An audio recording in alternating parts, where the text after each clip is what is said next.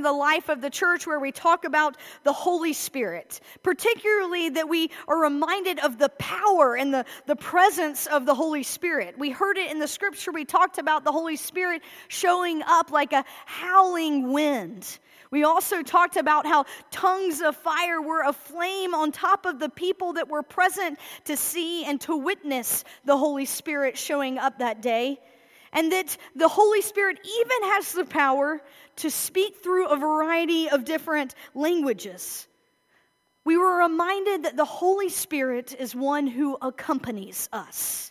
That is a promise that God and Jesus leaves with us, is this presence of the Holy Spirit, the one who sustains us. And there are both times when we see the Holy Spirit at work in the world around us, God present in the movement of things. And then there are other times when the Holy Spirit seems to be right in our gut, inside of us, within us, that we become aware of some movement and we know it's of God, and sometimes we don't know what to do with it. But it's there and moving. The Holy Spirit is meant to guide us and lead us, teaching us, nurturing us, and sometimes even pushing us, leading us to see new possibilities, which sometimes aren't that comfortable. In Paul's letter to the Galatians that he writes, that we're going to read about in just a minute, he's talking about what the Spirit of God does, what it looks like, and how it is embodied. In many ways, I think it's kind of an explanation of the Spirit of the Holy Spirit. Does that make sense? That we're getting an essence of who and what the Spirit, the Holy Spirit is. So will you listen and open your ears as we hear from Galatians chapter 5, verses 22 through 26 this morning. This is what it says. But the fruit of the Spirit is love, joy, peace, patience, kindness, goodness, faithfulness, gentleness, and self-control. There is no law against things like this. Those who belong in Christ Jesus have crucified the self with its passions and its desires. If we live by the Spirit, let's follow the Spirit. Let's not become arrogant, make each other angry, or be jealous of each other. This is a word of God for us, the people of God. Our thanks be to God.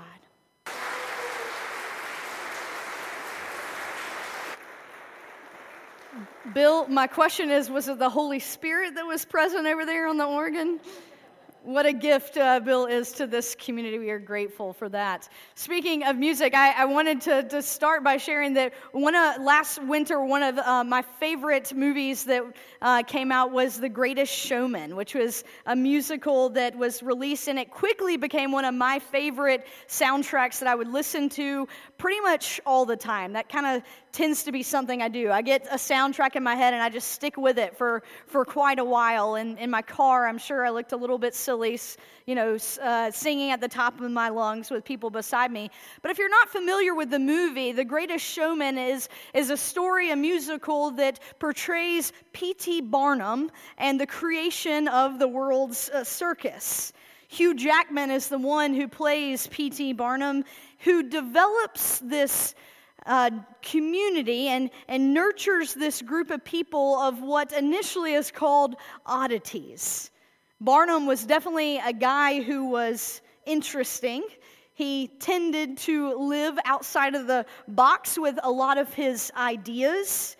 And the words failure and success often could be used in the same breath when it came to talking about his development of what we know now as the circus.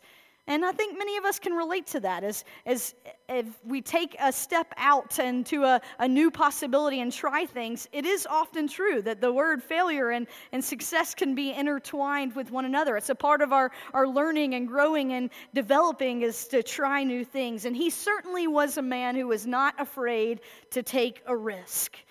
He also, this was new information to me, helped to shape the world of advertising.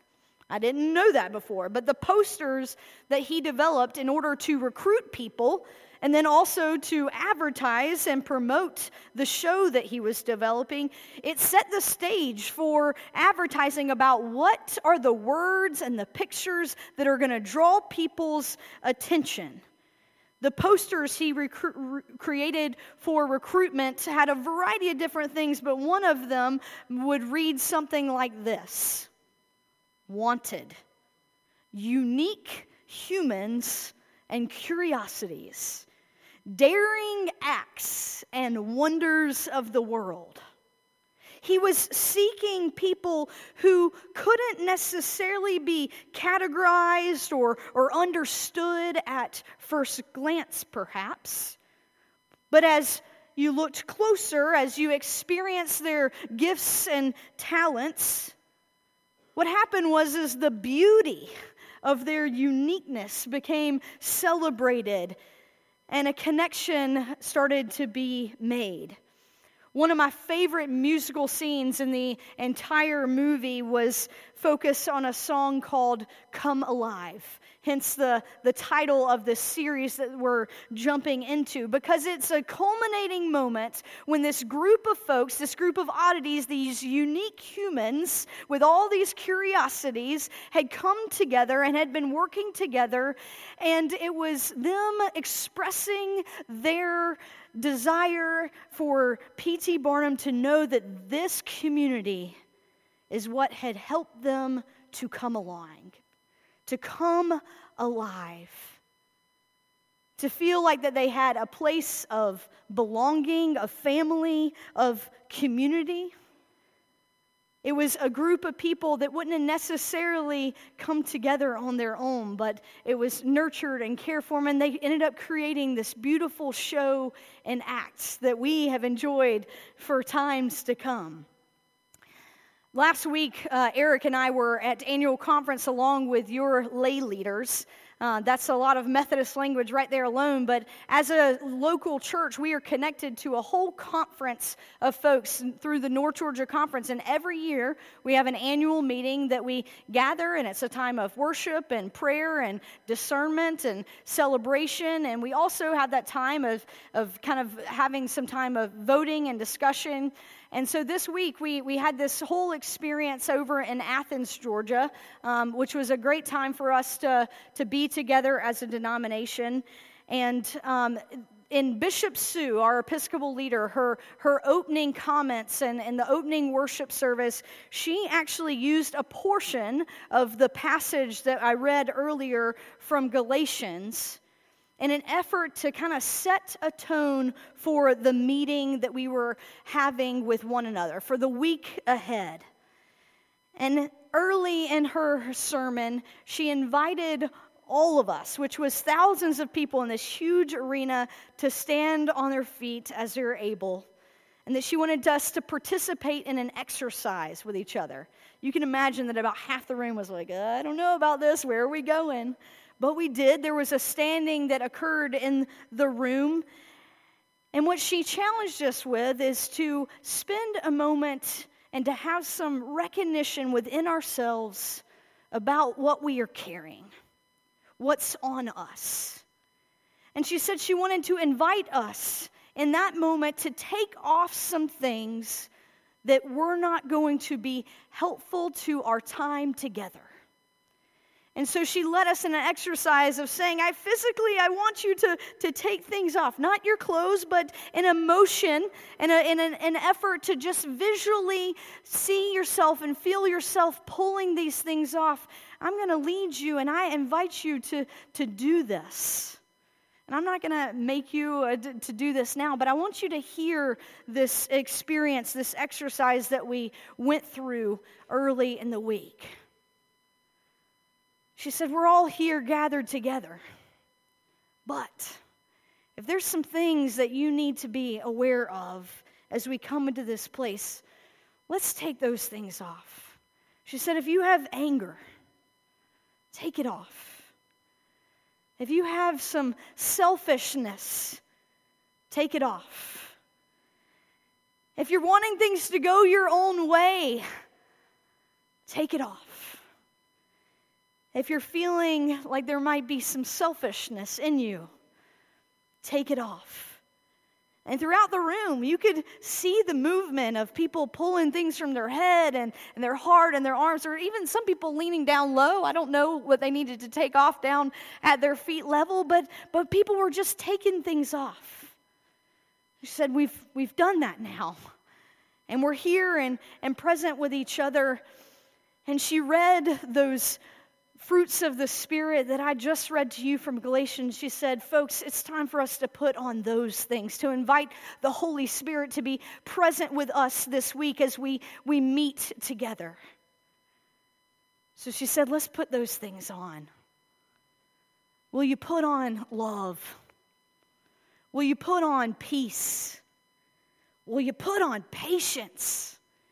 Will you put on goodness and gentleness and kindness and self-control?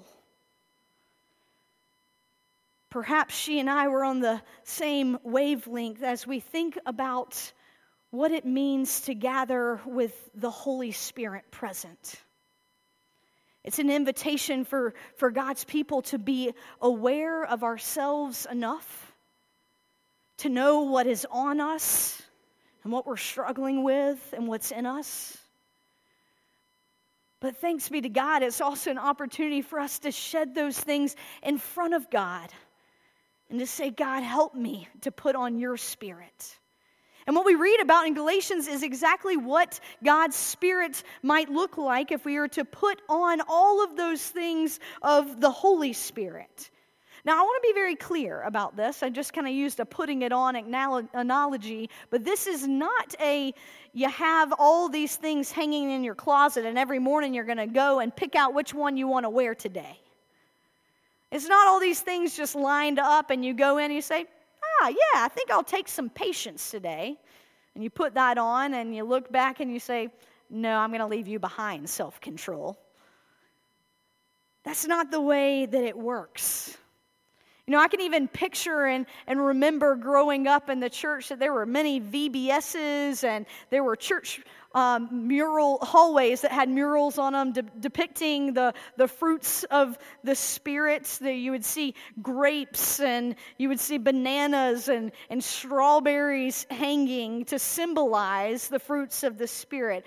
But I just want to assure you that if you're going to work on growing your kindness, it's not that you're going to have a cluster of grapes that are going to grow out from underneath your armpits. That's not what we're talking here about, bearing these fruits of the Spirit.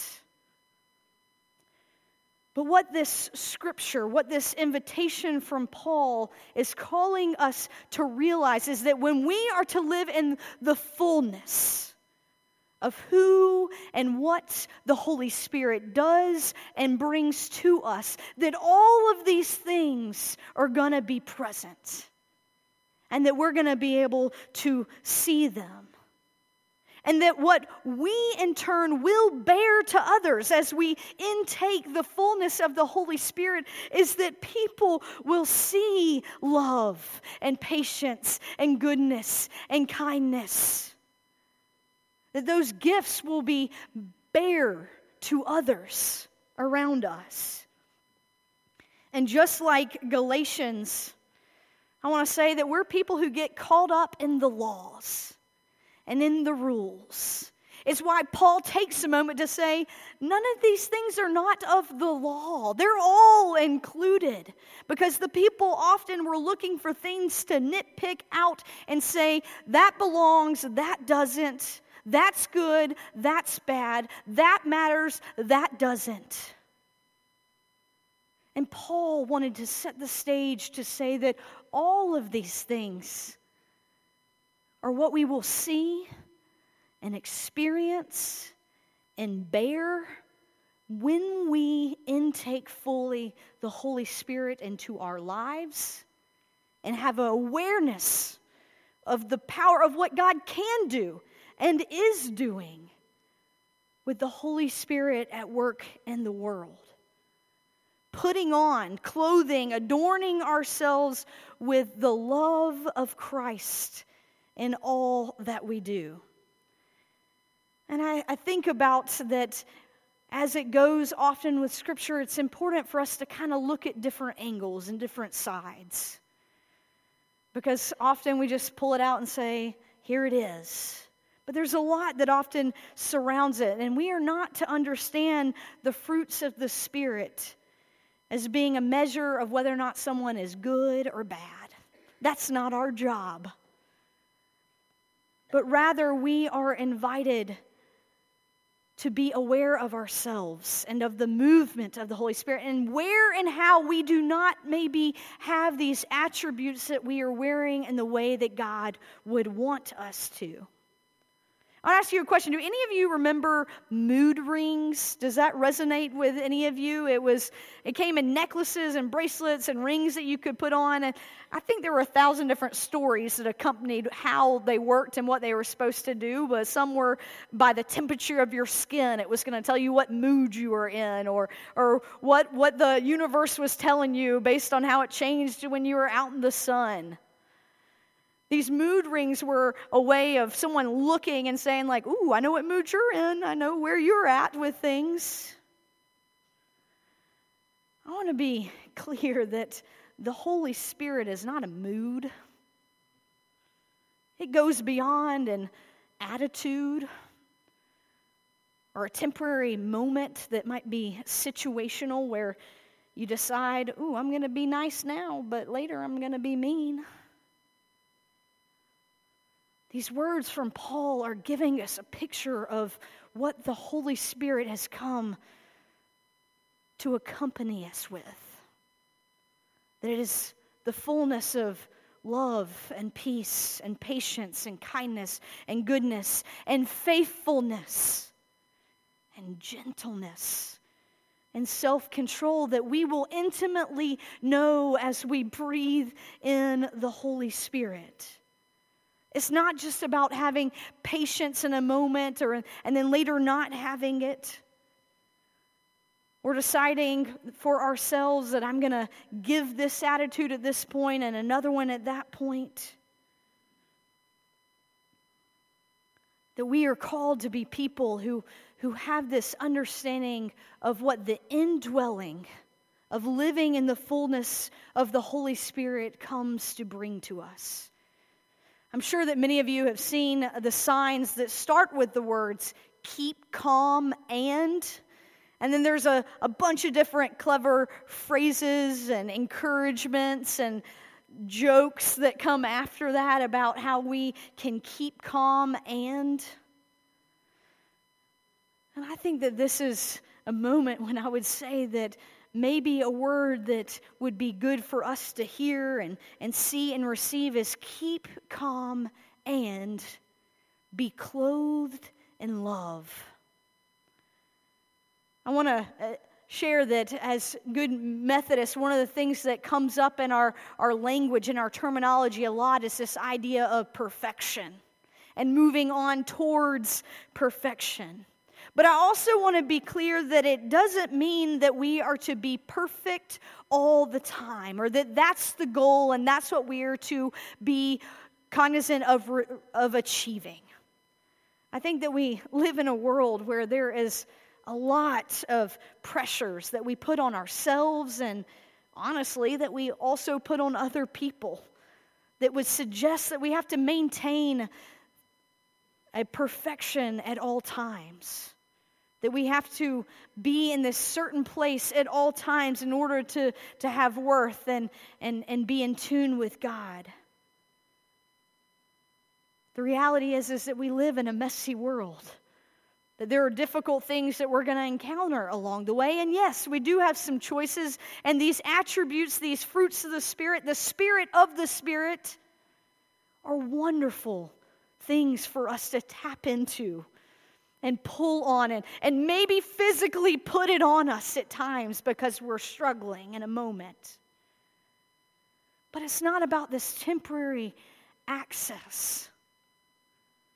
but rather that in our breath and in our being, that we understand that the Holy Spirit is going to be present with us in and throughout all times and seasons and situations, that God is going to be there with us. There's a theme that occurs in a lot of the letters that we read that Paul writes to a lot of communities. And in the early church in the New Testament, we have all these epistle letters that are written, and particularly in Galatians, there's a theme, a focus that Paul sets out, and we hear about it at the beginning of the chapter of what we just read, chapter 5, verse 1, and it talks about this. He's setting the stage for everything that's to come. The opening lines are, "For freedom, Christ has set us free." For freedom, Christ has set us free. That God's desire is for us to live in a freedom, to know a freedom, to be free. And what is that freeness meant to allow us to do? To go and to share God's Spirit with others, to embody these attributes and these fruits of this Spirit, and ultimately it culminates with the word love. He's declaring that the Spirit is present. The Spirit does dwell. The Spirit does sustain us and accompany us. And yet we are invited and asked, how are we going to respond to the presence, to the indwelling of the Spirit? In word and action, how are we going to live out of the knowledge of what the Holy Spirit has come to give us, to offer to us? Before P.T. Barnum got to the circus and included this unique array of individuals displaying and celebrating who they were and their talents, do you know what he first had? A museum of stuffed animals. Stuffed tigers and giraffes. But guess what? No one wanted to buy a ticket to come see that show. And in the movie, you see on this one particular night a discouraging evening when he comes home and he goes to the bedside of his two young daughters who say to him, "Dad, I think you have too many dead things. You need to have things that are alive. That's what people want to come and see. People want to be a part of things that are alive, where there's a spirit of joy, where there's a spirit of kindness, where there's a spirit of recognizing someone's unique beauty and celebrating different people's gifts and talents. And how it happens that when we come together and celebrate one another, that is one of the times when we can look around and see and feel the Spirit of God at work. Alive in the Spirit, filled with God's Spirit, putting on the ways of the Spirit. And I wonder what this might mean to you and for you, for your life, for my life. What would it mean and look like to stand and in the knowledge that God is present and receives us just as we are? To offer God some of the things that are keeping us separated or divided or angry or hurting. And to begin to put on the Spirit of God that culminates with knowing that we are loved. to put on those fruits of the Spirit. Not so that we look like a walking advertisement for a smoothie company, but so that we might be on display as being God's people who want the world to know about love and peace and patience and kindness and gentleness and faithfulness and self-control. To bear those things so that when we encounter others and interact with others, that's only the thing that we can help to give. The world wants to be alive, to be celebrated, to experience a love and a kindness in church. It is our call to be ones who bear this, who live it out, who bear witness to this to others. And it might require us to do some new things, to take some risks, to work together, to work things out, to work on patience and kindness and self-control. You know what? But above all else, again, going back to those early words of Paul, he reminds us that freedom that God wants us to give and to receive is all because of Christ's love that makes all things possible. May it be so for our lives, that we look for ways that we can put on the Spirit of God. Look for ways to put on the Spirit of God. Amen and amen.